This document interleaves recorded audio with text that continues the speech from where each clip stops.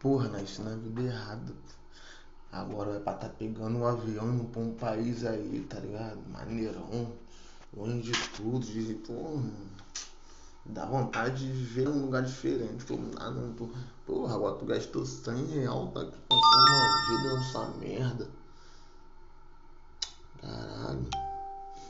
Porra, tô bolado. Tô bolado.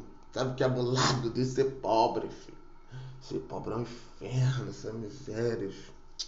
Dá não, é maluco, fala sozinho pro telefone.